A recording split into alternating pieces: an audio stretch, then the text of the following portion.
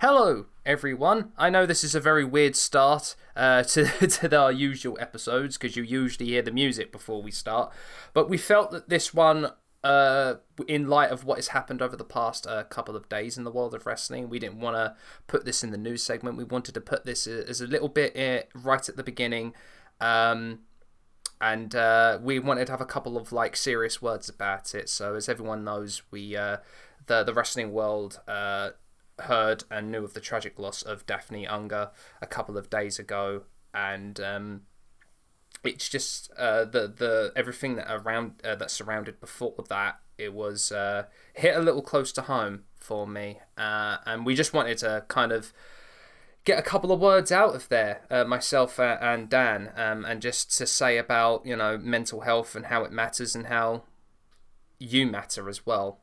So, yeah, Dan, if you've got a couple of words, please feel free to say. This news coming out hurt us pretty intensely, both tied to all three of our past histories and ties to mental health issues, and the impact therein of those. We do just want to say, if you have been affected by this news, or by any of the reaction to it, or from seeing it through social media, please do feel empowered to separate yourself from social media, to take breaks, and to protect your own peace as much as you can in these times, especially if you've struggled with these issues or if you feel it could be a potential trigger to you. We would also like to say that if you are in a situation where you are struggling with your mental health and you do feel able to, please reach out to services in your area, or reach out to services that can provide you some support in that time. It may be difficult and may not always be the most accessible, as I found out from talking to fellow podcasters, creators, and just people around the wrestling world who are in the US. But please, if you are able to, or you have a person that you are able to talk to, please do. These conversations matter, and the more open we are about having these, the easier these conversations can become. Yeah, absolutely. And as a final word, rest in peace to quite possibly one of the most underrated valet/managers in pro wrestling history. You will always be remembered, Daphne, for being so freaking awesome. But with that, it is time to get on with the episode.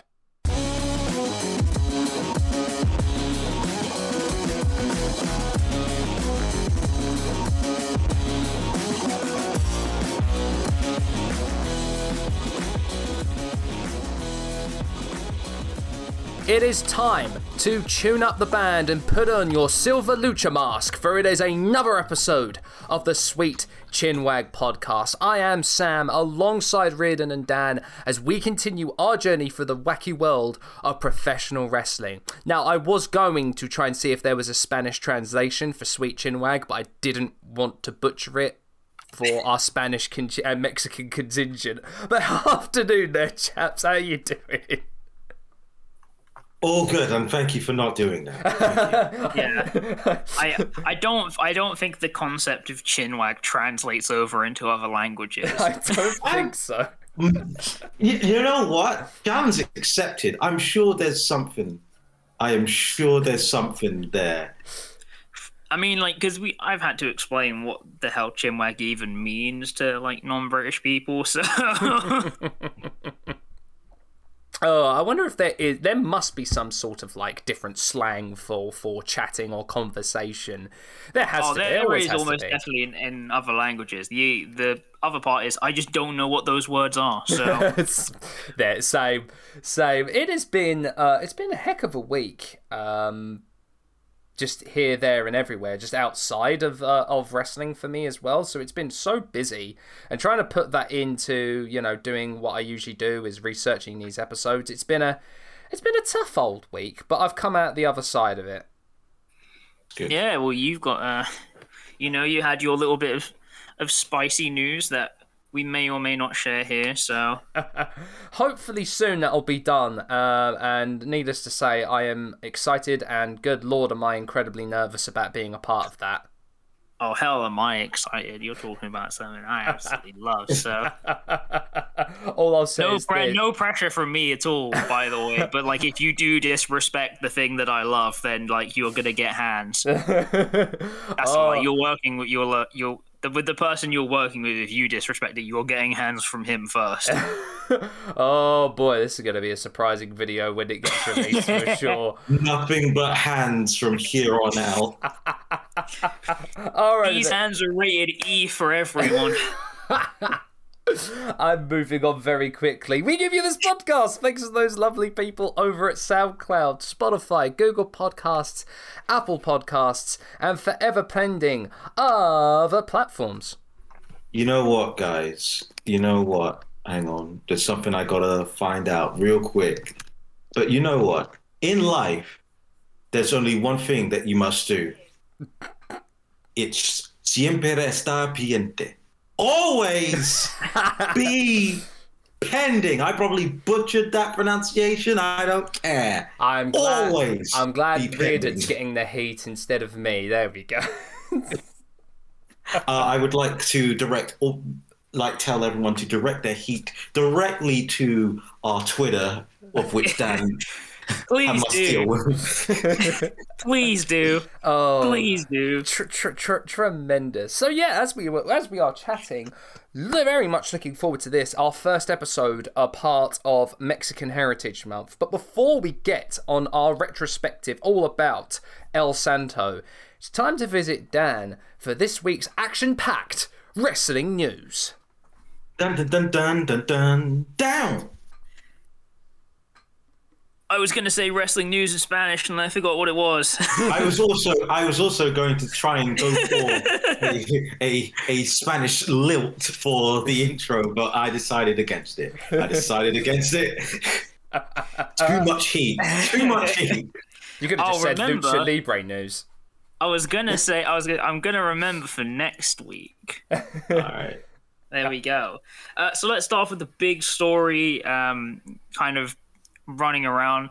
The Adam Cole contract situation. As far as we know, his contract with WWE is up. Attempts were made to renew that have not been met or agreed.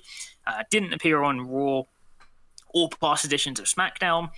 And from the sounds of the internal memo that was revealed from WWE, that more kind of what we would term, NXT originals or people associated with NXT may be facing release. It looks like it may be it for him in WWE. Obviously, the most recent report to come out was that one of the things causing so much trouble was that he was standing steadfast on his choice to want to keep his Twitch account live, which you'll remember WWE no longer allowed under their third party agreements clause that was added into contracts about not being able to make money from working with outside companies without the direct influence of WWE factoring into it. Fair play to the guy because... sorry, go on, Braden. You first, mate. First of all, I'm very confused by who this Adam Cole is. It's Adam Cole Baby. No, it's Chugs. Adam Cole Chugs. Weird as hell to hear. But second of all, as soon as NXT died, writing was on the wall for Adam Cole, frankly. Is that fair to say? I think you are very fair in your assumption. No, it's kind of similar to what I've been seeing people saying. I mean, again, this has revitalized this weird I don't know how to describe it, but every time there's one of these stories that's like, oh, NXT is changing, for some reason it turns into people just hating Johnny Gargano. Yeah. Like, people really are hating on Johnny because basically the way it goes is people are like, oh, NXT is changing. They don't want smaller wrestlers. They don't want the indie wrestlers or whatever. So it just turns into people being like, yeah, no more Adam Cole and Johnny Gargano doing 30 matches with 9,000 kickouts and all their flippy shit, and I'm like, that's not the point at hand here. Like, listen, I have criticisms of the NXT style like a great many people, but don't blame Gargano for this. What did he do? What did he do? Basically, the fundamental point of it is that Adam Cole is kind of representative of what that 2016 to 2019 NXT was. Yeah. He is kind of like the standard bearer under which people will say, oh, well, that's what makes 2016 to 2019 NXT its own specific thing in time. I can't understand why people are ribbing on it, because people absolutely loved that time. So yeah, I remember people think like the words I want to use for the things people wanted for that. Let's say people were excited for that. Yeah, come on. I mean, Gargano and Ciampa was the best rivalry WWE have had for an incredibly long time. Yeah, this is some real selective memory here. Yeah. Well, come on, I mean, what I said about that was, right, I was like, Gargano Ciampa was like the best thing WWE had going. We're going to choose to ignore that one weird like cinematic match thing that they had, right? Of course. Because hey, did you know this, right? You can have conflicting opinions at the same time. Yes, you can. Did you know that you can like something and simultaneously not like it? I know it's a higher level concept for some people, but like, you can do it. I tell you, in regards to Adam Cole, I'm glad that he remains steadfast on his Twitch, because if you watch him, he really enjoys it, and you can tell he loves the community that he's cultivated within that. So I say good on him for not wanting to give that up. I mean, the Fall Guys streams he's done with New Legacy Inc. are hilarious. The Mario Kart stream was undefeated. He also has a very mean Stone Cold Steve Austin impression, which I only discovered on his Twitch stream. Him and his brother. They really do. Like it's like, I'll show you a clip afterwards, Reardon, if I can find one. But his impression is actually too damn good. Wow. At times. But no, we've been through this before, and like we don't really need to litigate our opinions on it. We just like, good on you, Adam Cole, for remaining steadfast, because it is a utterly insane clause. Yeah. Real talk as well on that. I think Adam Cole finally has been very much of I think, very first caliber of wrestlers nowadays that have been very like, you know what, I am not going to be like ham-fisted or kind of forced into a situation that I potentially may not like in the future. Yeah. I've got the first time now for mainstream wrestling in America. Again, the thing I keep bringing up, these guys now have options. Yeah, and that's quite a few at that. Yeah, and that's the best. And honestly, that's the best thing going about modern day wrestling, is that these guys don't have to like break themselves down to now have a comfortable life. They can now have the option to go here, maybe work a few dates here, maybe work a few dates there. Maybe go to this company and make a living, go to that company and make a living. Yeah, it really is getting to a point where it's like, other than the sheer like production values and obviously the kind of like the more wider mainstream stuff, although we could argue we could litigate that. It's getting to a point where it's like, what does WWE as a company actually have to offer these people? Because I mean, no financial or job security, because remember, they're independent contractors. Yeah, it's kind of the thing that's been the center of a back and forth I've had with some people I know, where it's kind of like, I feel like, again, hey, are you ready for another weird comparison that's going to seem like it makes no sense? Oh, we're all about those comparisons on this show. What do you got? I get a big feeling of WWE similar to how some banks used to be, which was, we're too big to fail. they simply have too much capital and too much investment behind them. They can't realistically collapse. Wait. You trying to say WWE is the Northern Rock of professional wrestling? Oh, Jesus. That's a name I haven't heard in a long time. I was going more Royal Bank of Scotland, but there we go. But like, I genuinely think that they're at the point, because I feel like such a thing that's run through WWE is that because they've been the sole dominant market leader. Yeah. That it's kind of put them into this kind of semi-catatonic state. Yeah. And it's like, oh well, we're the WWE.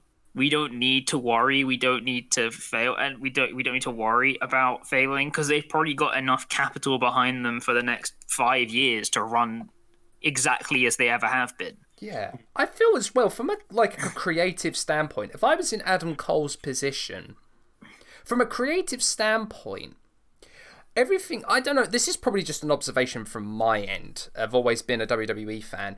Everything you do creatively, whether that be stuff like, say, being a wrestler, but being outside of that, merchandising, designs, films, stuff like even like up, down, down and stuff, that all has to exist within the WWE bubble. There's no possible way that you can go outside that bubble unless A, you're off your contract, or B, your name's Dwayne Johnson. Whereas if you're in AEW, because don't forget, right? Everyone lost their heads when Sasha appeared in The Mandalorian. Yeah. Because everyone was like, well, how the hell has she got on this? Because don't forget, this was like 2 months, maybe just before the third party thing came out. Yeah.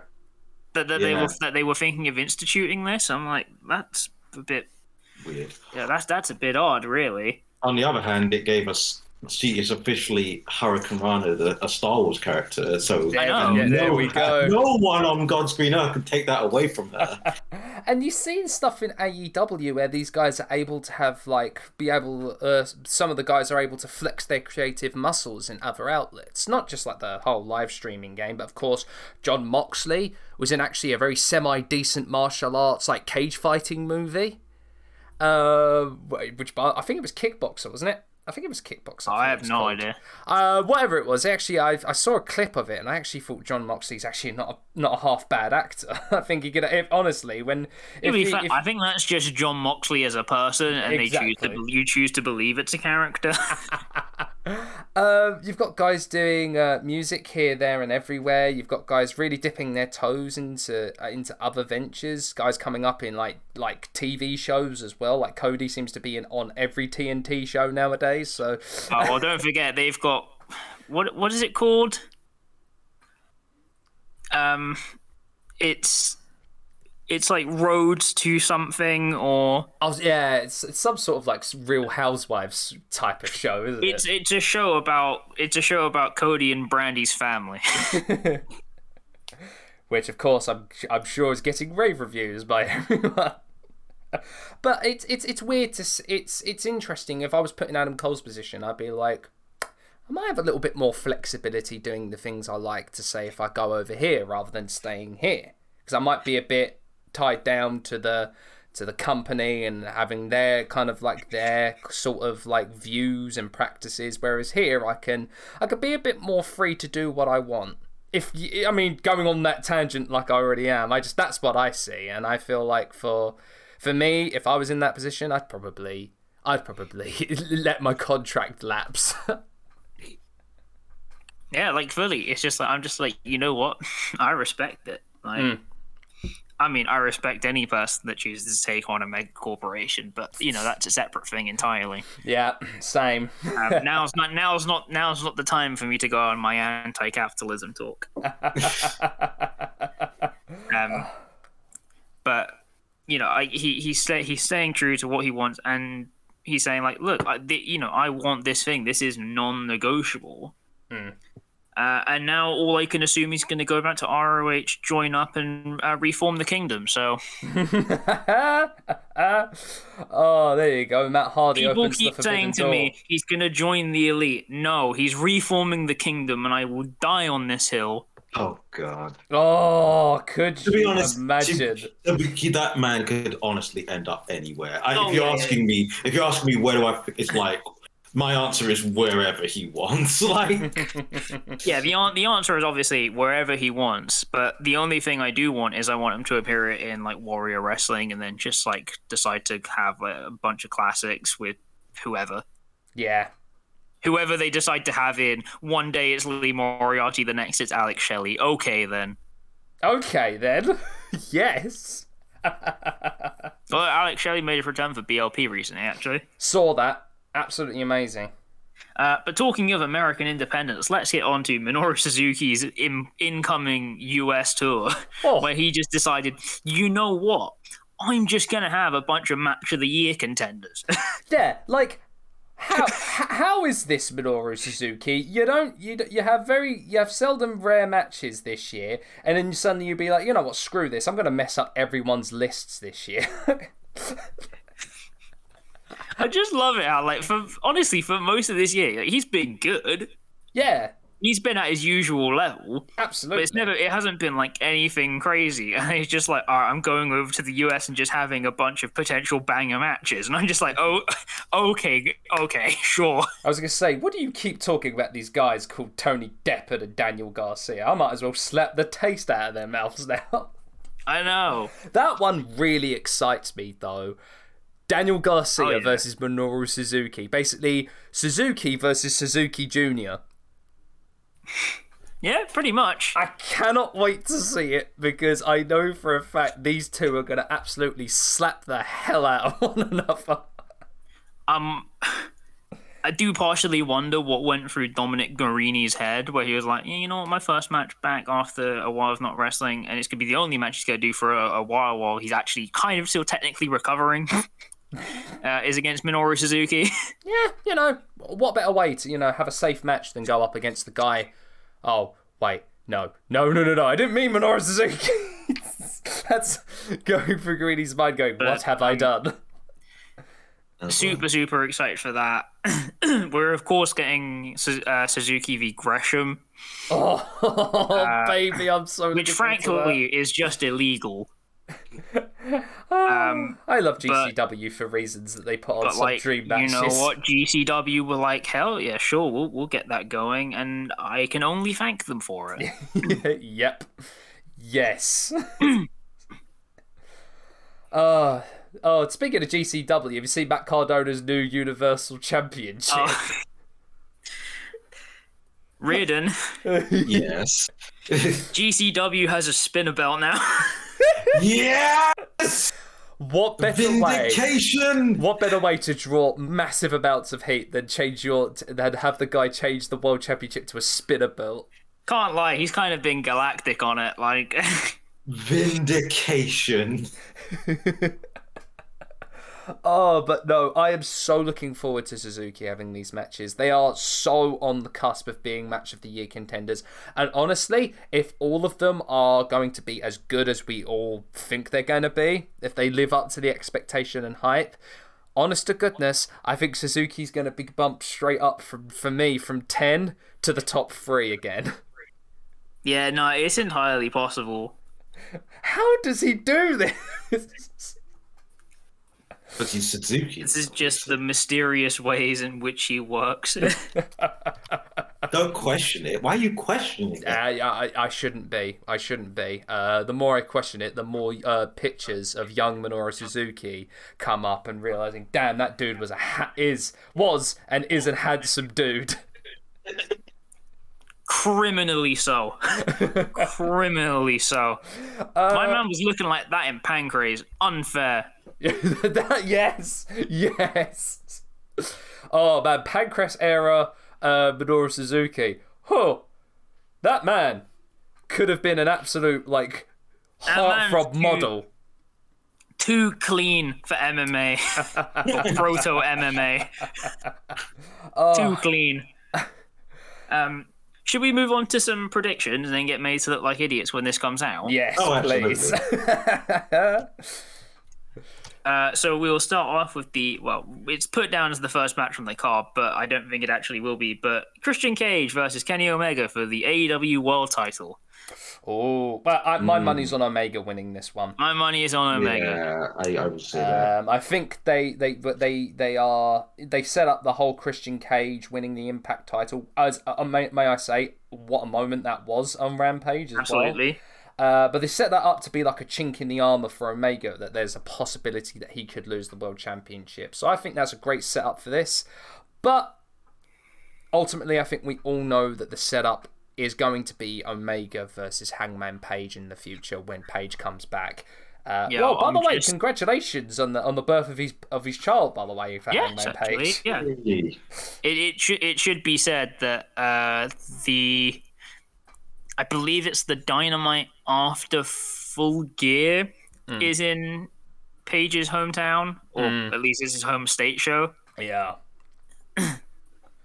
Our next match is Chris Statlander versus Britt Baker. Britt Baker. Personally, I think. Statlander should have had the title before she got injured. Yeah. So I'm gonna ride with Statlander on this one.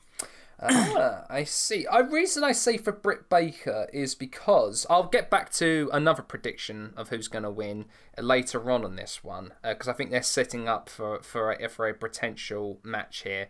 But honestly, I'm with you there, Dan. I think Chris Statlander should have been women's champion before she was injured. She was so over.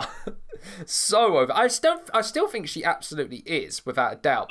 She is way over, especially now she's she's like properly part of Best Friends. Yeah. So I feel it's a weird transitional time where it's like, I think this might not be the right time. If you maybe Full Gear could have been the right time, but I don't know. This is just me talking out my bottom.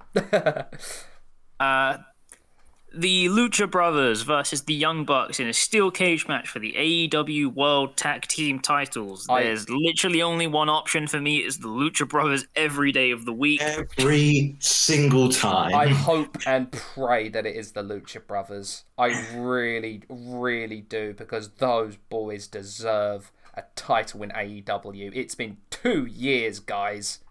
They deserve it. They need it. And I need my boy Pentagon Jr. crowned. I need it in my life. Yep. Your AEW TNT title match: Eddie Kingston versus God's favorite champion Miro. My heart says Eddie, but my head says Miro. You know, it's the opposite for me, actually. Really? Yeah. Okay, right. The heart says Eddie.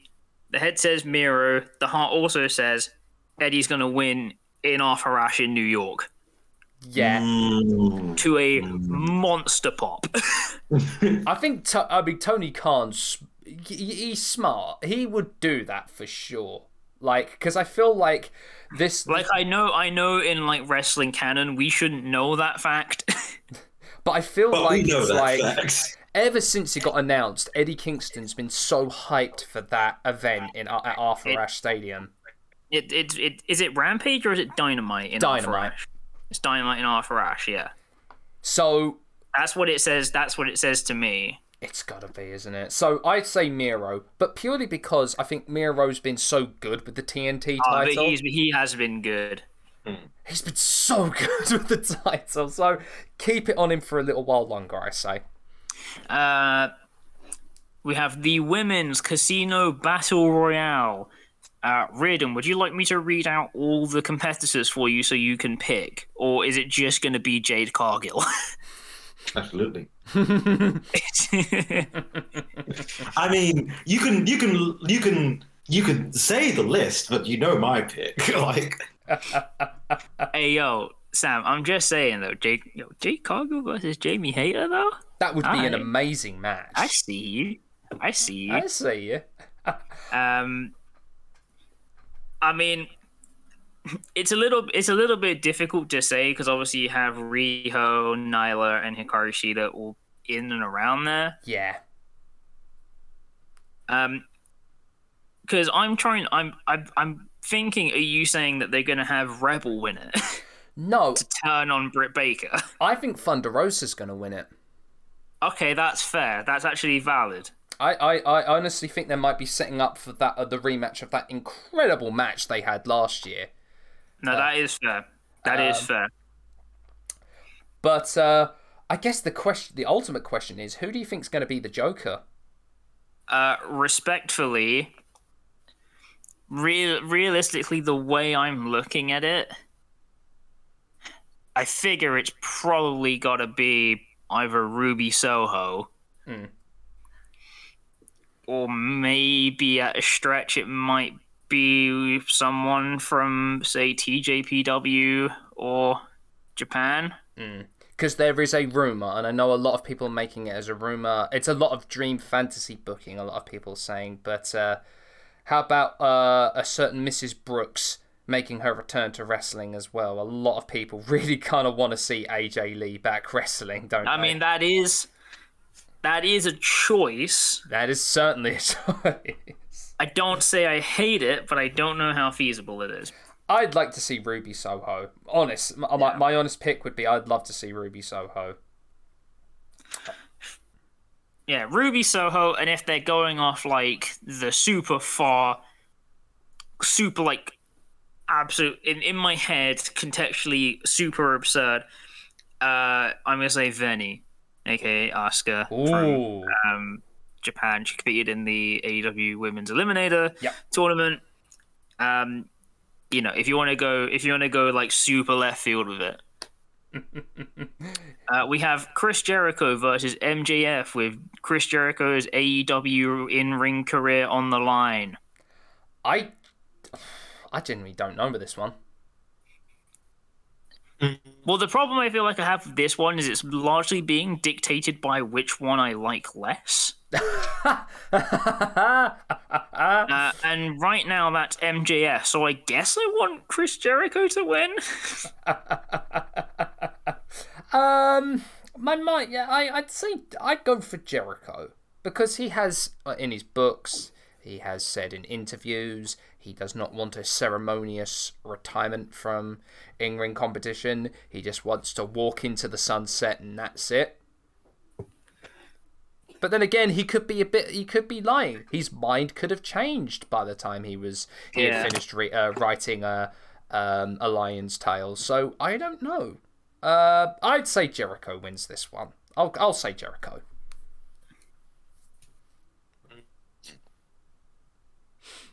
What do you think? Yeah, Jericho? Yeah, I'm gonna go for Jericho. And then your main event, CM Punk versus Darby Allin. Oh, this is so tough, in all honesty, because it could go either way. It really That's genuinely what it is. And I was thinking, like, do I predict a no contest? See, yeah, I wanted to predict the no contest, but no, people would be so angry. It's a count out draw. No, no, I reckon. I reckon it might be Punk. It might be Punk, I reckon. It's Chicago. It's been 7 years.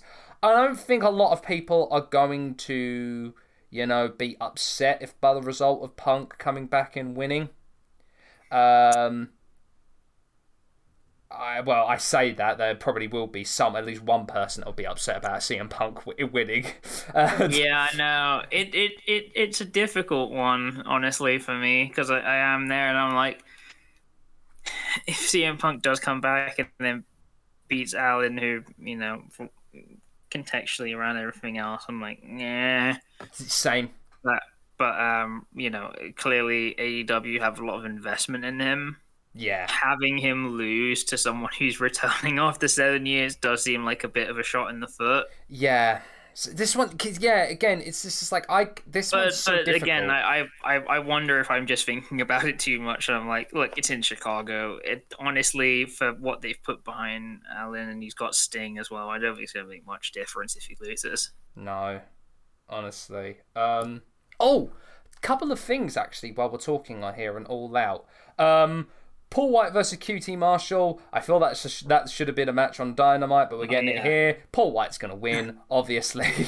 Tall Paul. John Moxley. John Moxley and Satoshi Kojima. I'm so looking forward to that match.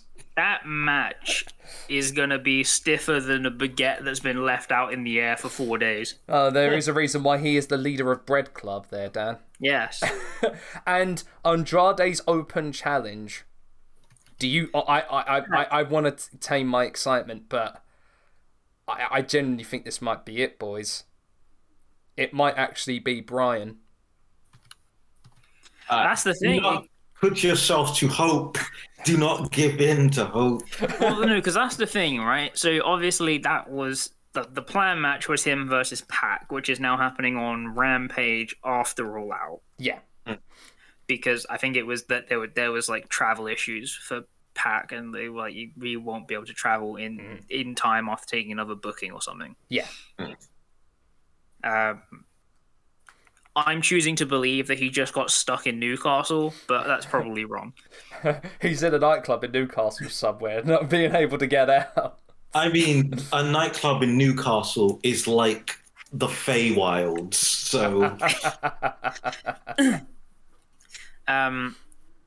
So while I do understand the hype around Daniel Bryan, unless this is like a gigantic work and there are no travel issues. So I mean, for me, what I would love to see is I'd love to see some, like a talent that was coming from Mexico or something like that. Yeah. Like if they had, I don't know, Laredo Kid. Oh, I wouldn't be disappointed in that. Maybe Vikingo, or Hijo del Vikingo, but then again, they don't have enough scaffolding around the ring for him probably to climb him around like a spider monkey. So yeah, I'm a little bit stuck on this one. I guess the question then is, do you chaps think that Bryan Danielson will make his debut at All Out? Possible. I'd actually think more likely. I'm going to say yes. A tentative yes from me. Tentative? Why tentative? I don't know. I feel because like we know what it feels like to hope and have our dreams dashed from us. I feel it's a lot of that is, fans have been building up. That is yeah. Fans have been building all of this up as well to this Fiora, to like this powder keg that could go off with a bang or a whimper. And I'm kind of scared that if it doesn't go off, what the reaction will be. Murder. The reaction will be murder. Yeah. I think it will. But honestly, yeah, I think if he does, man, it'll be amazing. I said this on Twitter when Punk came back. If he comes back to the final countdown, I will be cutting my hair. Big if true. Big if true. I swear to God, if Tony Khan has spent the money to get the licensing for the final countdown, holy crap, people are going to lose their shit. Honestly, how much can Europe charge? Well, apparently they want to... Respectfully, I think Europe can charge a lot because it's the only thing anyone's ever going to want to license off them. Yes. Apparently they were trying to charge 6 figures for Ring of Honor to use the final countdown at pay-per-views. So that's why Ring of Honor never used it for pay-per-views. I'm pretty sure that they'll be pretty relaxed now because they weren't actually using Final Countdown with their permission. So like every indie, they were just using music without permission. You get the venue, a license to play music, and then you just insist that it's happening in the background and not for the wrestling show. Yes, there you go. I know some promotions that have done that, by the way. Yes. Oh man, so it's gonna be exciting. I am going to possibly stay up. There is a very likely chance that I'm going to stay up and watch it. If not, as I said to the guys over at believe it's Untitled Wrestling Podcast. And I was talking to them, and I was like, well, my options are either don't watch it and just catch up when I get back from work, or I go to sleep super early, stay up and watch it, and then just stay awake until which time I would need to get up for work. By the time it finishes, it would be like 3 a.m., right? About that, yeah. I have to get up for work at 6:45 a.m. Yeah, 3 hours is more than enough. So I'm just saying, it's a possibility, but not a good one. For any under 18s or people that don't have a job that listen to this, don't take my advice. Do not listen to Dan, for the love of God. Oh yeah, don't do what I did and then end up watching WrestleMania 20, not getting any sleep, and going to school the next day. So, honestly, you've made the right call. Yeah, but school, you can just vibe your way through the day. Yeah, for the most part. But with that, Dan, are we done with the news? We are. Absolutely awesome. Reardon, I have a recommendation myself, but do you have one for Recommendation Corner? To be quite honest, I do not. It's been a bit of a busy. I haven't really watched a lot of stuff apart from Shang-Chi, which I recommended last week. Yes. And was right to recommend. It's a good movie. Go check it out. Go ahead. What do you got for us? Basically, I've got the all-out predictions from New Legacy Inc., which was hilarious. If you've not gone and seen the highlights pack video on YouTube, go out and watch it. It's so funny. Can I jump in for Recommendation Corner for a second? Of course you can, Dan. First thing I would like to recommend are the lovely guys over at Damn It Vince. They had a great kind of double feature episode talking about representation in wrestling with the lovely Jenna, which is absolutely amazing. Also, their most recent episode, I believe their most recent episode as of this episode going out, where they had their lovely in-house co-host and graphic designer Butcher talking about the new NXT logo and just eviscerating it for 7 minutes. Which, by the way, was an absolute highlight and a joy to listen to. Oh my goodness. I think I might have to listen to that It's one. so good. It's, you know, like when you see those things on YouTube that are like blank expert talks about things in, talks about like their subject in like a game or whatever. Absolutely. And like they're just like, everything's wrong. This is going the wrong way. That doesn't work. It's just like that, but for graphic design. Oh man. Also want to give a quick shout out to the guys over at WrestleBuddy. As you will see coming up by the time that this is released as well, you will see our Quiz Showdown episode featuring us against two of their finest representatives in a battle of quizzing. Oh, it was an absolute blast to be a part of that. And the WrestleBuddy guys are so freaking cool, so give them a look for sure. And you might even see us around there again, potentially, maybe, depending. Ooh, light spoilers, possibly. light spoilers. And then just finally, I know most people listening to this episode may be completely out of their wheelhouse, but if you are interested in it, there's a really, really cool band out there called Ginger, who are a Ukrainian metal band. They're amazing, and they've just released their most recent album, and it's absolutely killer. So check out Ginger if you like your modern metal. Nice. Before I get on to the episode, I just want to remind everyone that we are, of course, on Patreon at patreon.com/Sweet Chinwag.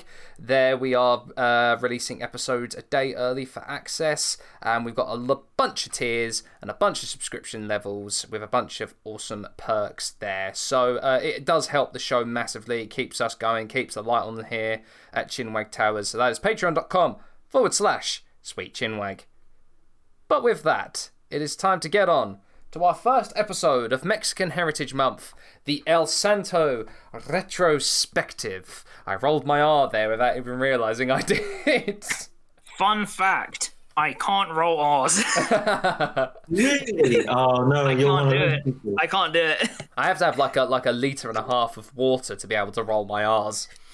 It's funny because I can do the more difficult one from the back of the throat. Well, there you go. Blimey. There you go. I can't do the easy one. Because, of course. Anyway, back on track. Anyway, yes. Oh, man. So, before we get on and I go through the entire, well, not through the entire career, because there's a career that spans 5 decades, but some of the most notable notes of his career, what was your guys' knowledge of El Santo beforehand? To show you how big he is, this is going to sound weird, but I'm just going to make sense in just a second.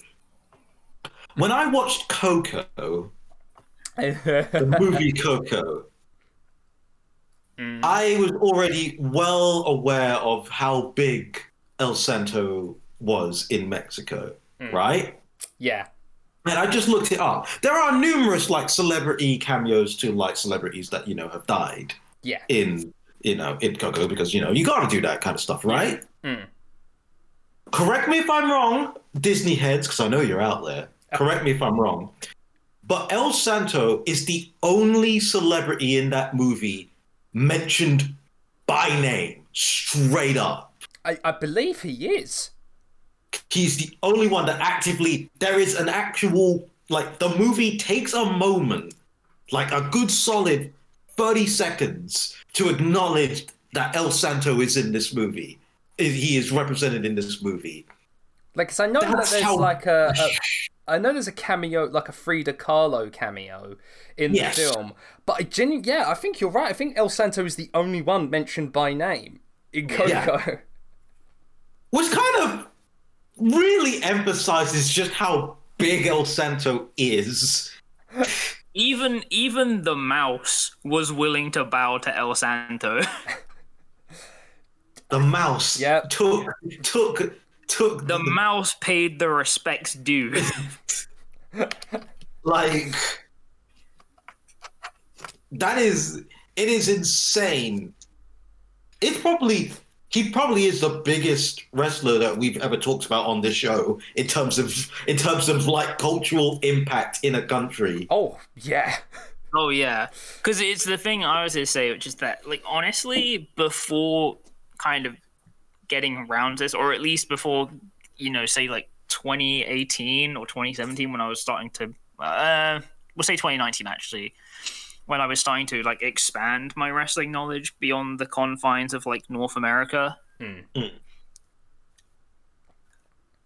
Basically, if you saw a character in a show or anything about wrestling that even vaguely touched on it, the character was basically solely based on El Santo. Yeah. The easiest way to describe it is he is in a weird way kind of the common ancestor. Yeah.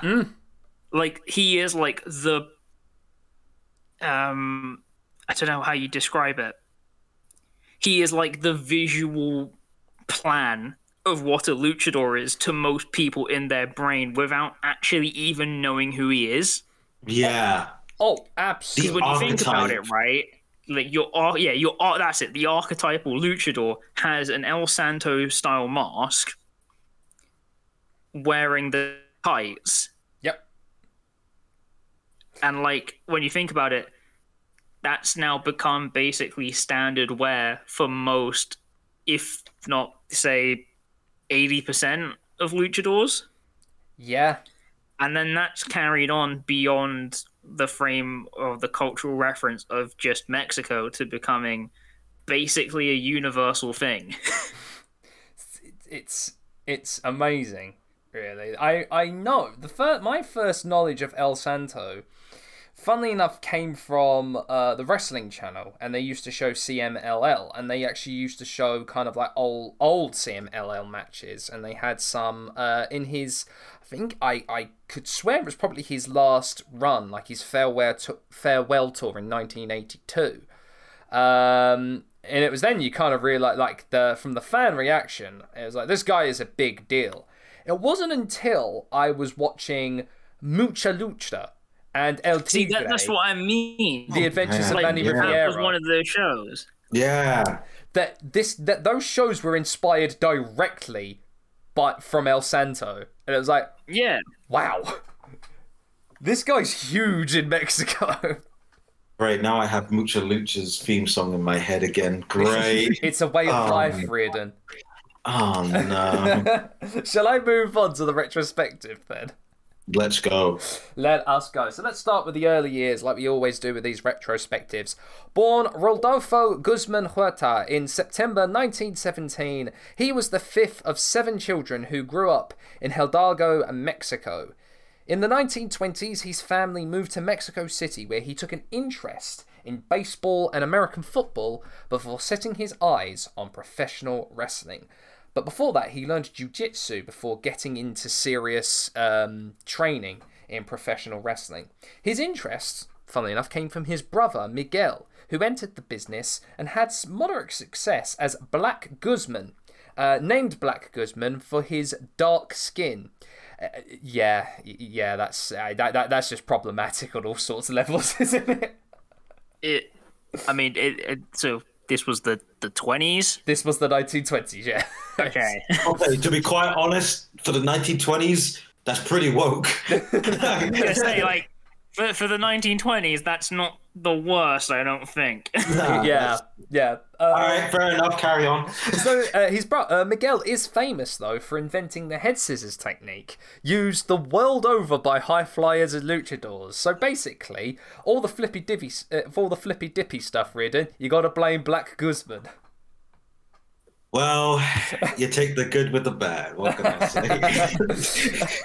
say? See, everyone that complains about indie wrestlers doing flippy stuff, that's who you have to answer to. Yeah. Not us. Go talk to El Santo's family. Yeah. I'm sure. You have to answer the spirits. Yes. You have to answer to the Guzman family. Do you think you can do it? No. I don't think he could, no.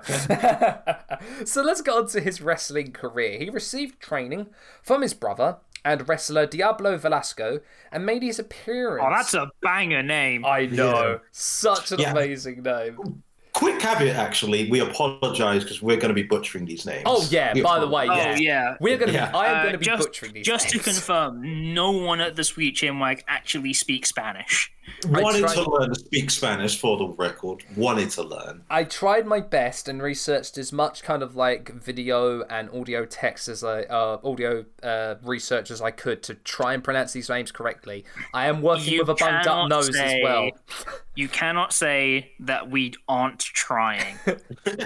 So I am working with a bunged up nose, so I'm trying. So please do apologize. I mean, have a go at me at Twitter as well if I get all of these names wrong. But yes, please do. But as I said, yes, he was trained by his brother and Diablo Velasco and made his debut and first appearance in 1934 or 1935. Accounts vary, but supposedly he made his first appearance in a show in Arena Paravilo Cozumel or Deportivo Ilas.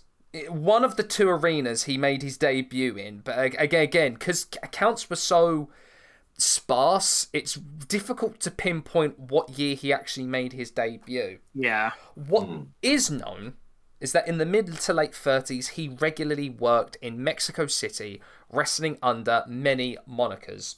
Wrestling as Rudy Guzman, El Hombre Rojo, El Dimano Negro, and El Murcielago II, the latter of which got him into trouble with the original El Murcielago.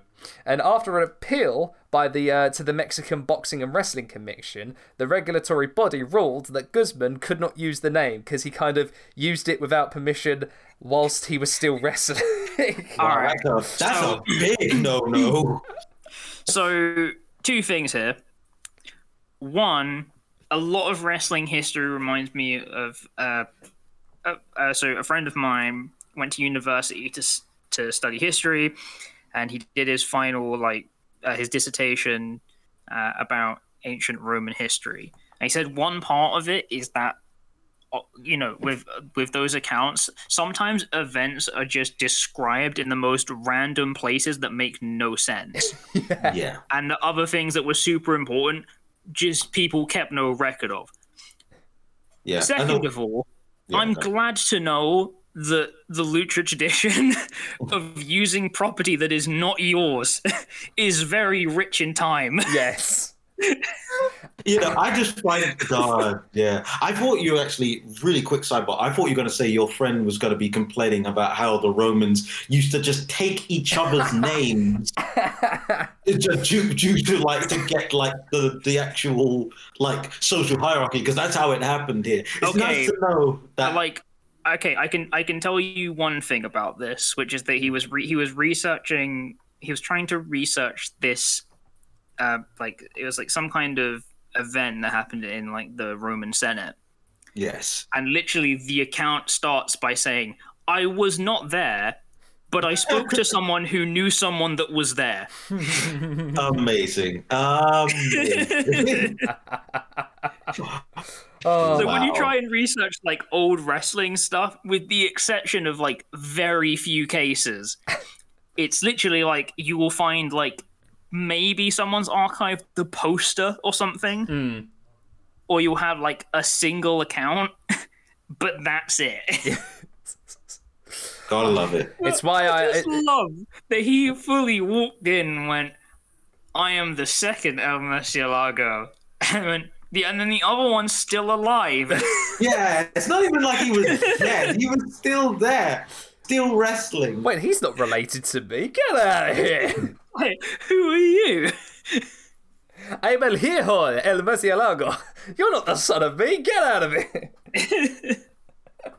I love it. I rate the hustle, though. You got to. That's you got to respect that for sure. But let's get to 1942. Guzman was given a new character after lightly being inspired by the film The Man in the Iron Mask. I don't like the cultural impact that versions of that movie have had on people. Yeah. I don't feel like it should have been that as significant as it ever was both times. Now, wait. Now the surprising... What's the other one? The one that had it was wasn't it actually the Three Musketeers movie? Oh yeah, there was one with Leonardo DiCaprio. I know that. Yeah, which surprising. And then there was one in they said here 1942. Yeah. So it would have been. I think it would have been the. Yeah, it would have been the 19. I think it was 39 version. That would have been. That tracks. I think it's 39. My film knowledge nowadays isn't very great now because I keep researching. I don't know. Wrestling. I feel like The Man in the Iron Mask doesn't warrant as much cultural impact as it had. The surprising one is that Guzman was actually inspired by the Leo version. No, I'm just kidding. It's all the future. His manager, Don Jesus Lamelli, suggested 3 names: El Diablo, El Angel, or El Santo. Well, those are all a little bit on the nose. I have a feeling I knew what he was going for. But it is the Saint that is what stood out to Guzman, and thus El Santo was born. Now, before the glory days of lucha, wrestlers at that time were usually unmasked, and they would wrestle in small regional promotions across the country, honing their craft, which was a good thing because, without, television being as accessible as it is today, they could keep identities kind of safe, and they would keep, within the bubble of their own kind of region. But in the boom period of the 1930s, one promoter named Salvador Lutarov Gonzalez, in his promotion, Empresa Mundial de Lucha Libre, introduced a wrestler called El Enmascarado, or the Masked Man in English, to the crowds of Mexico City. It brought an almost mythical air to the matches, because now you were seeing literal superheroes battling it out in the middle of the ring. It's just having that one little detail of putting a man in a mask that kind of lifted the mythical nature of the wrestlers in the ring.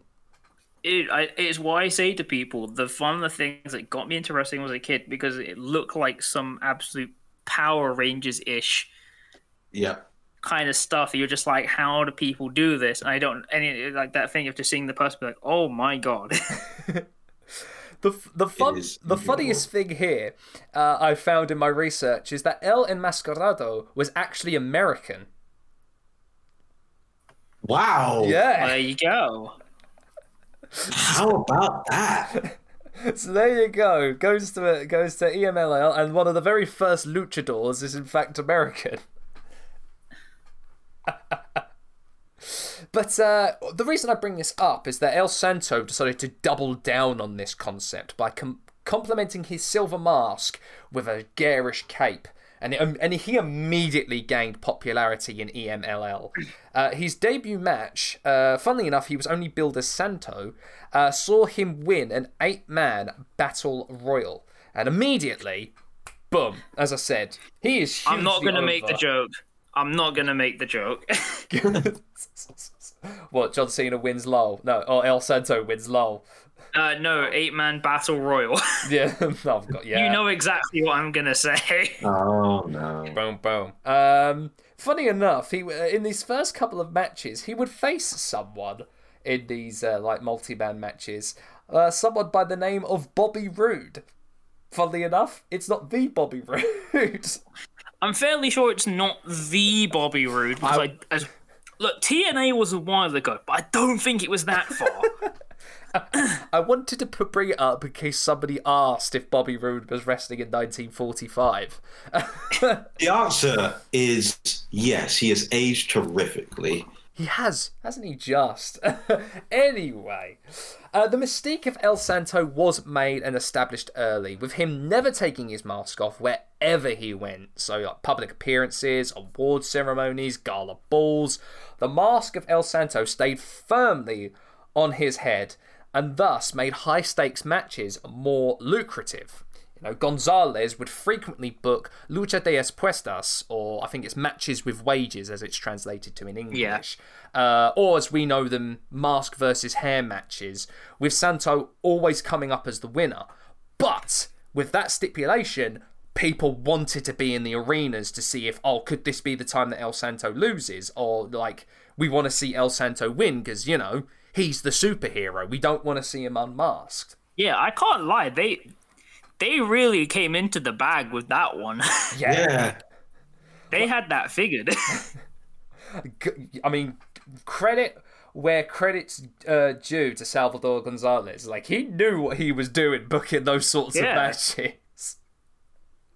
So the 40s and 50s are considered the golden age of Lucha Libre, and Santo was front and center there.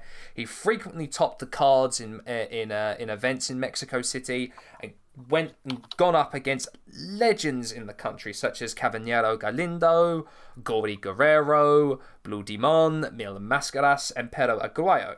He frequently paired, actually, with Gory Guerrero to form the pair La Pareja Atomica, or the Atomic Pair. And these guys, my goodness, a legendary tag team. They picked up so many tag titles in their time, in their years.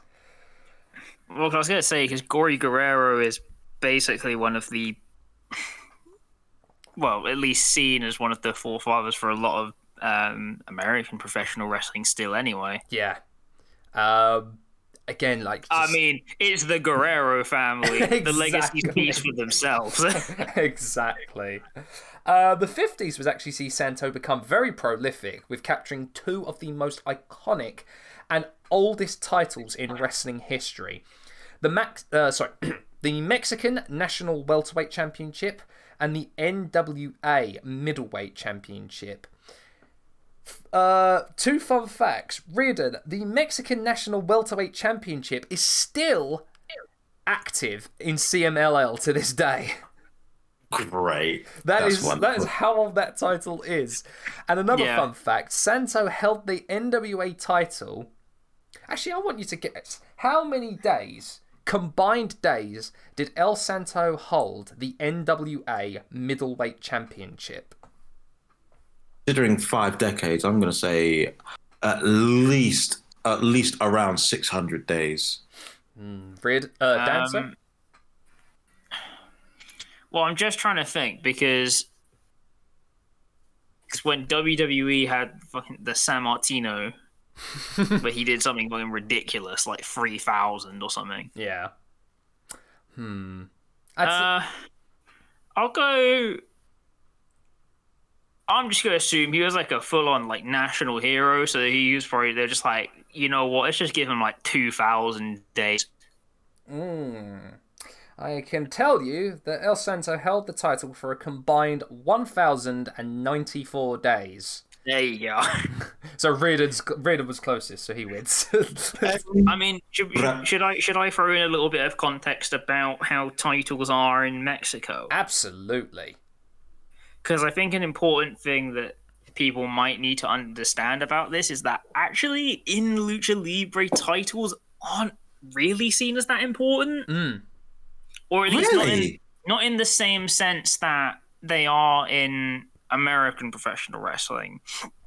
So, like, in Lucha, titles can kind of just go undefended for, like, months.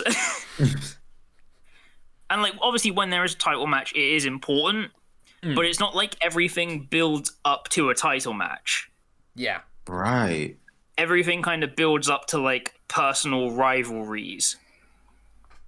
Hence why, like, a lot of old Lucha has kind of, you know, like, these, like, semi-generational rivalries. So, like, as I assume we'll get to, like, El Santo and Blue Demon.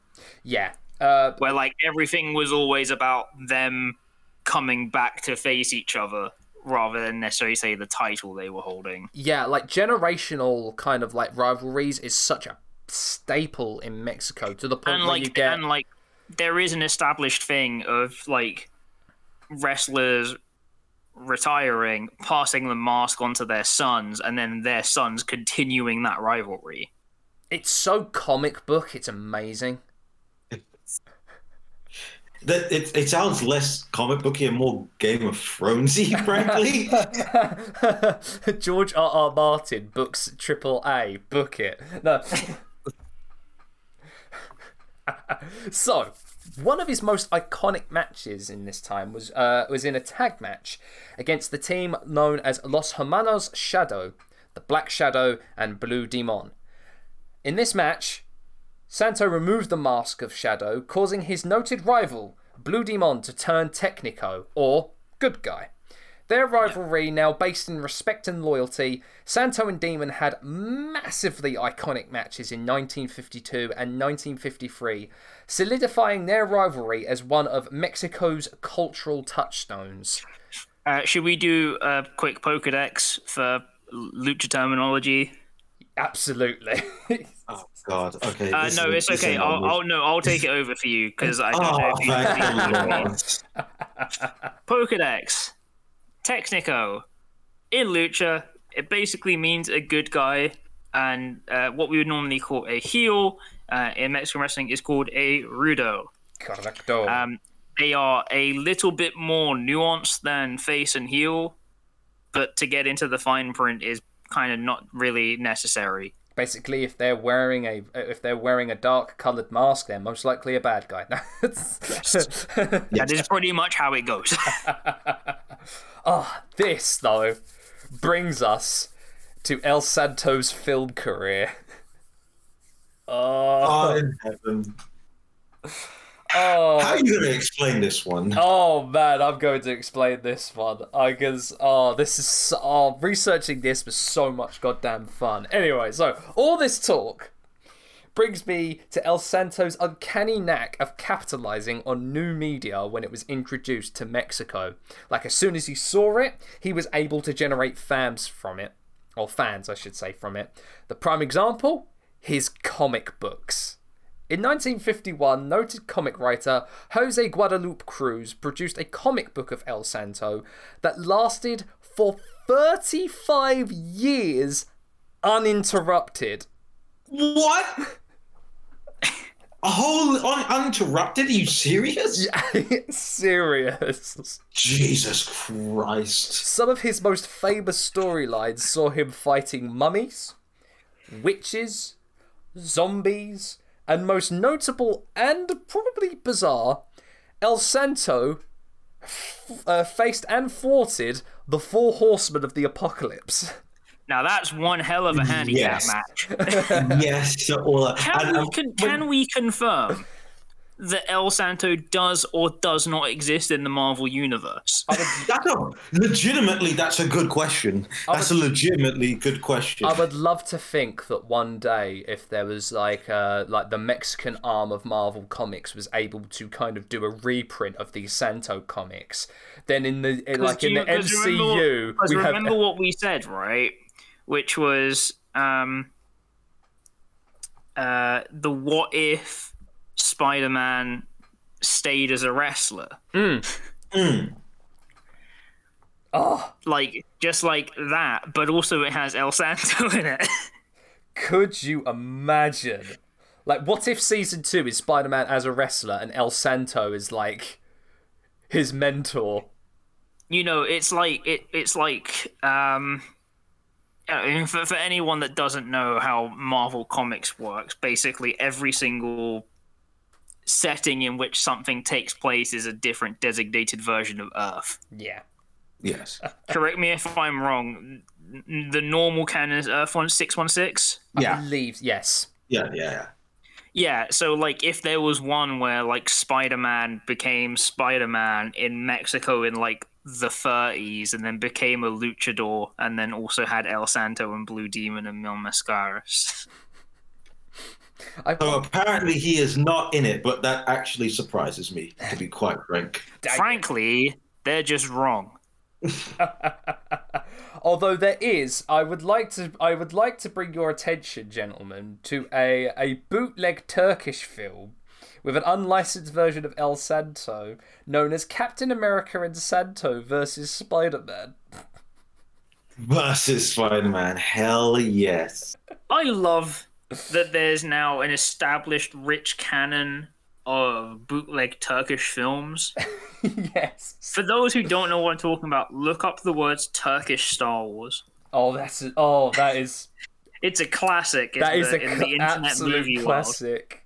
But with all this being said, the comics built up more popularity for the character and for El Santo, which just saw him elevate to a level not unlike Superman in the United States. Yeah. Like, this is how popular he became. It's a genuine cultural phenomenon. But all of this became set in stone with his movies. Over 25 years, El Santo starred in over 50 films. Now, with these films, at times starring alongside his friends Blue Demon and Mil Mascaras, he became a national treasure in Mexico. Now, you may be asking the question, what did he do in these films?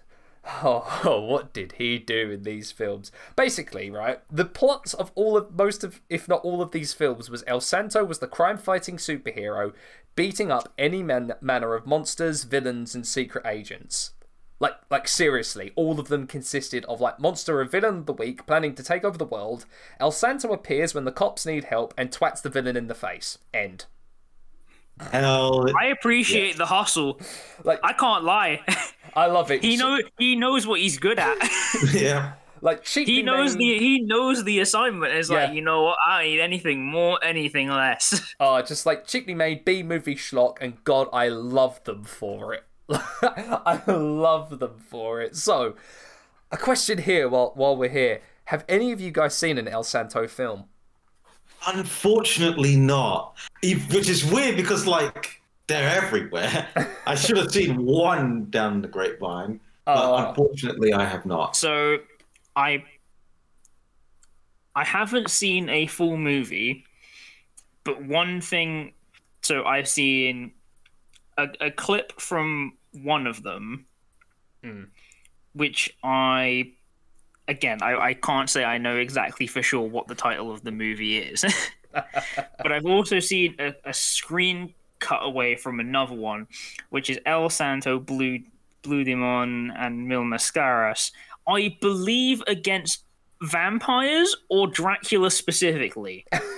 Okay, so for my research, I watched a few of them, but just for like historical context, I ended up watching El Santo versus the Vampire Women by an off chance because, as everyone knows, that was the subject of a Mystery Science Theater 3000 episode. Of course. And Little did I know then that I was watching an absolute classic. But the one you're talking about, Dan, I believe, is Santo and Blue Demon versus Dracula and the There you Wolfman. go. Why? What? Which I've seen, and it's amazing.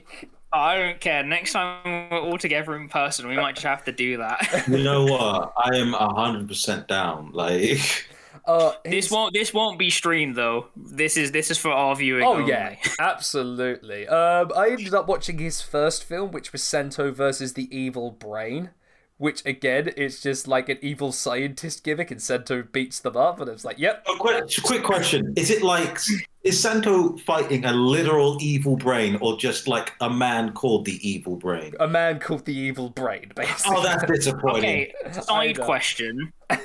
Has El Santo ever been in an episode of Scooby-Doo? You'd think so. Alas, I don't think he has been. Oh, that's These disappointing. are missed opportunities, man. That's disappointing. I would have thought that he would have been in during that weird celebrity period. Yeah. This is wrong. That's wrong. If you'd like that's to know as disappointing. well, Reardon, he's also fought Dr. Frankenstein and Frankenstein's daughter. Excellent. He is starred alongside Blue Demon and Mil Mascaras in the Bermuda Mystery. And his last film in 1982, that was filmed in Florida, which I had the pleasure of seeing, was Santo in the Fury of the Karate Experts. Hell yeah. Hell yeah. I don't know why, but the addition of the word experts on the end just kills me. Now, here's the thing, though. I will say this. I did look it up. El Santo, in comic book form, modern comic book form specifically, has met Batman. Oh, hell yeah. Because I looked it up. He has a cameo in the Batman 66 comics. Oh, yes, he does. So he has officially, El Santo and Batman have been in the same room. Adam West Batman specifically. Hell yeah. Oh. You know what? Screw it. Real quick. Reardon recommends the Batman 66 comic. Yeah. Amazing. Yes. Absolutely go for it. So it's safe to say, as we get on to the next chapter of a pop culture icon, by the late 70s and 80s, Santo was an integral part of Mexican history. His movies and comics were cultural touchstones, and he was a famous figure across the country. I mean, that just goes unsaid by what we've talked about already. But his body was wearing down at this time, and by 1982, he decided that this is it. He would embark on one last farewell tour of sorts to have the people come and see their hero one last time. His last match was in UWA, where he coaxed his longtime partner, Gory Guerrero, out of retirement for one final match. A 2 out of 3 falls 8-man tag match with Santo, Gory, Hurricane Ramirez, and El Solitario getting the win against the team of Los Misioneros de la Muerte, the team of El Signo, El Tejano, that is pronounced. Yeah, El Tejano, and Negro Navarro, and with their longtime rival Pero Aguayo. A year after his retirement, Santo appeared on a talk show where he unexpectedly removed his mask for the first time in public. It was kind of like a peep and you'll miss it kind of thing. Completely unexpected, and much to the shock of the audience that was there. There was audible gasps. I've actually gone back, and fortunately I did find a clip of it, and there was audible gasps. I have seen that footage. When he did remove his mask. It was his way, basically, of symbolically saying goodbye to the character that gave him so much success over the decades.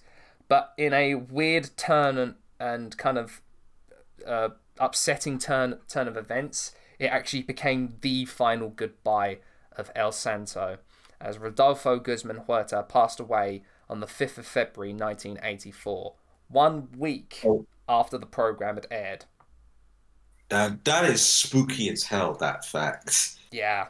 Like, it's quite a sobering fact that literally he takes off the mask and then a week later he's gone. That fact always kind of like, oh, there's something about it. Yeah, That's it's kind of, spooky. Yeah. It harkened. I mean, for me, it reminded me. It's on the same level as Warrior doing that speech on the Raw after Mania, and then the day after he passed away. So yeah, a couple of weeks after, during his funeral, at his funeral, the streets were packed with people on the day, bidding their farewells to one of Mexico's national treasures. I mean, he had like a parade of people on the roads that is kind of only reserved for kind of like absolute like heroes and cultural touchstones of your country, of the world. That's how big El Santo was. So the last part, the legacy of El Santo. So it's safe to say, through all of this, we've you know, it's safe to say El Santo has become an iconic figure in Mexican history. I'd say if there was like ever a Mount Rushmore, I guess the El Santo is there, like front and center. I mean, that's the thing. It's like when, as like I said at the start, he is the luchador. Yeah. Like, he is the embodiment of the word luchador to so many people, even if they don't necessarily know him. So I feel like when you've got to that point, you've already kind of transcended beyond. Yeah. Yeah. So many statues have been erected as well in El Santo's likeness. The most famous one being in his hometown in Hidalgo in Mexico. And many other statues around Mexico City have been created since then. His legacy, of course, still lives on, with his youngest son carrying on the legend of the Silver Mask and wrestling as El Hijo del Santo. While not being as big of an icon as his father, he is still considered quite a technically proficient wrestler and is still maintaining the rivalry with Blue Demon Jr. Yep. Damn right. It never ends. In the 1960s, funny enough, a female wrestler called La Novia del Santo, Spanish for the Bride of El Santo, worked the Mexican circuit. And El Santo actually gave her his blessing and was the very first wrestler outside of his family to adopt the El Santo gimmick. But only wrestled the person under the mask, a wrestler called Irma Gonzalez, only wrestled for 7 months as La Novia del Santo until she got married. So it put a stop to the character to the bride of del Santo. I was like, why? And then it's like, no, that really tracks. Okay, it's fair. And there's been a lot of legal trouble actually because of Santo's grandchildren and family kind of getting into dispute of who should be carrying on the name of El Santo. And there's been kind of like a back and forth of there's even been court cases as well about the licensing of who should be getting El Santo. Because I know there's obviously his son El Hijo del Santo, then his grandson as well. I believe, it was his grandson, yeah. Who I can't remember. He was wrestling as like the grandson of El Santo, and they were like, "Is he allowed to do that?" Yeah. Because I think the legal trouble was that El Hijo del Santo said that he had owned all of the rights to the Santo gimmick. Yeah. But I believe the grandson actually won that court case. I think he won, but then I think he decided to change his name anyway. I believe he did. I think it was Axel. I believe he changed his name to. Yeah. But I believe that El Hijo del Santo began working a few years ago as El Santo Jr. Nowadays. So that's the name he goes by. Fortunately enough, El Santo was inducted into the WWE Hall of Fame in 2018, but he was part of the legacy inductees. Those are the ones that kind of don't get mentioned during the ceremony, which, if you ask me, does not make sense. No, but the thing is, though, is that with WWE, it's like they how do I say this? They've got to do certain things to keep the Hall of Fame's, I'm using air quotes here, legitimacy. For every Drew Carey, there's a El Santo. Because also, like, if it was just a straight up Hall of Fame, then you'd have like so many people from before, and they just induct them with no fear. But then, like, you know, the prospect of inducting a person who pretty much, I don't believe he ever had any ties to WWE. No, I don't think so either. No. So inducting him, and then like mentioning him by name, regardless of the context, but it probably was weirdly scary to them. So they were like, "Oh, we'll do him as part of the legacy group then." Yeah. I mean, show you how big he was. Back in 2016, to honor his 99th birthday, Google actually did a doodle, an El Santo Google doodle for that day. Which is weird. Why didn't they go for the 100th? I'm very confused. I know, right? I would have made it the 100th. Why would you stop at 99? That's just arbitrary. Just a really, really big fan of those couple football players that used to wear number 99. Maybe. Big Pippo Inzaghi mark. So, I mean, the final thing we can say in the question, I guess, is just how big is El Santo's legacy, do you think? Or, because, I mean, let's be honest, he is the guy that really kind of influenced modern lucha libre as we know it. I mean, if you want to talk the extent of his legacy, you just kind of have to look at wrestling now. Yeah. Yeah. Like, too big to really comprehend, frankly. We could talk for hours on very separate parts of his legacy. No, because I think a lot of it is you can say in a sense he, you know, in a sense he was kind of like, I guess you could say Mexico's version of Inoki. Yeah. Yeah. Just without the politics there. Yeah, without the politics. Blue Demon had that covered. However, I do think that one of El Santo's children did get into politics. I think. Probably. Yeah. I believe his son does environmental campaigning. Yes. Yes.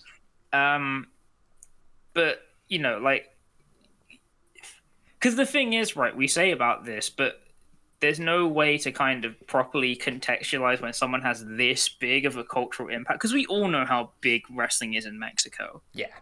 Yes. Like, that much is kind of difficult to really comprehend.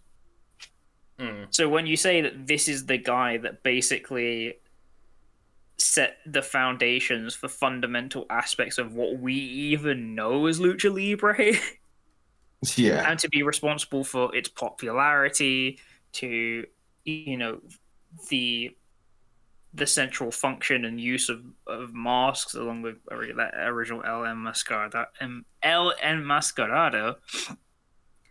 and things like that, to then, you know, him having multiple years of comic books, tens on tens of films,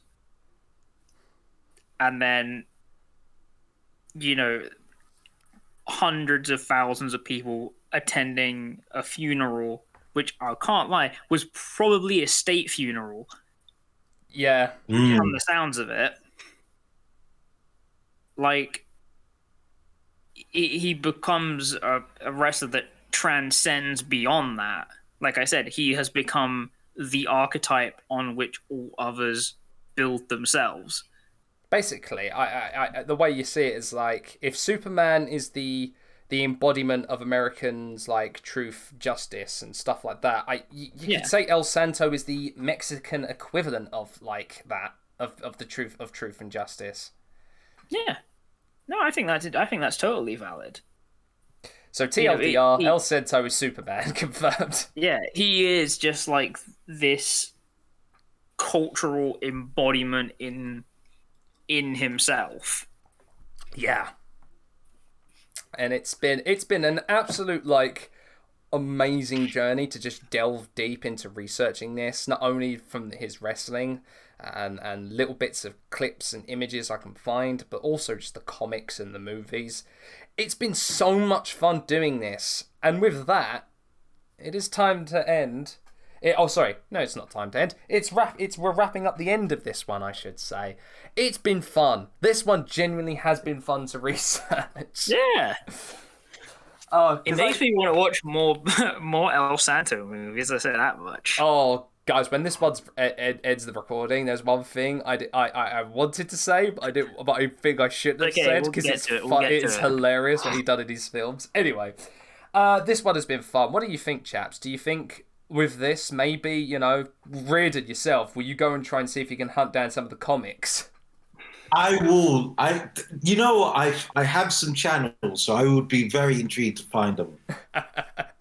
I'm definitely down to at least read the comic book run of him facing the Four Horsemen. Yeah. God. Imagine if there was a rerun in it and it was El Santo versus the Four Horsemen, which is Flair. Flair. I thought you were going to say El Santo versus Galactus. Oh, that would have made Marvel vs. Capcom 3 so much easier. Oh, hell yeah. So, man, next episode. I'm really looking forward to this one. We have mentioned the patron saint of the family. So the originator of the family. Well, we're going to be talking about the Guerrero family on the next episode. This is a big one. It's a tale as old as time itself. We're going to, lightly touching upon the family, the trees, the individual careers here and there. Undoubtedly, we are going to be talking loads about Eddie and Chavo, because there's no way we could not talk about Eddie and Chavo on that episode. But honestly, the history of the Guerrero family, Gory, Hector, Mundo, Chavo Senior. By the way, Chavo Classic, loved that run. Yeah. Cannot wait to talk about that and then some. But what a great start to Mexican Heritage Month for sure. And I'm so looking forward to the next few episodes. Mm-hmm. But until next time, I have been Sam. This has been El Dan and El Riedon. And you have been listening to the Sweet Chinwag podcast. We'll see you as ever on the next one. Bye, everybody! Bye. El Santo, away!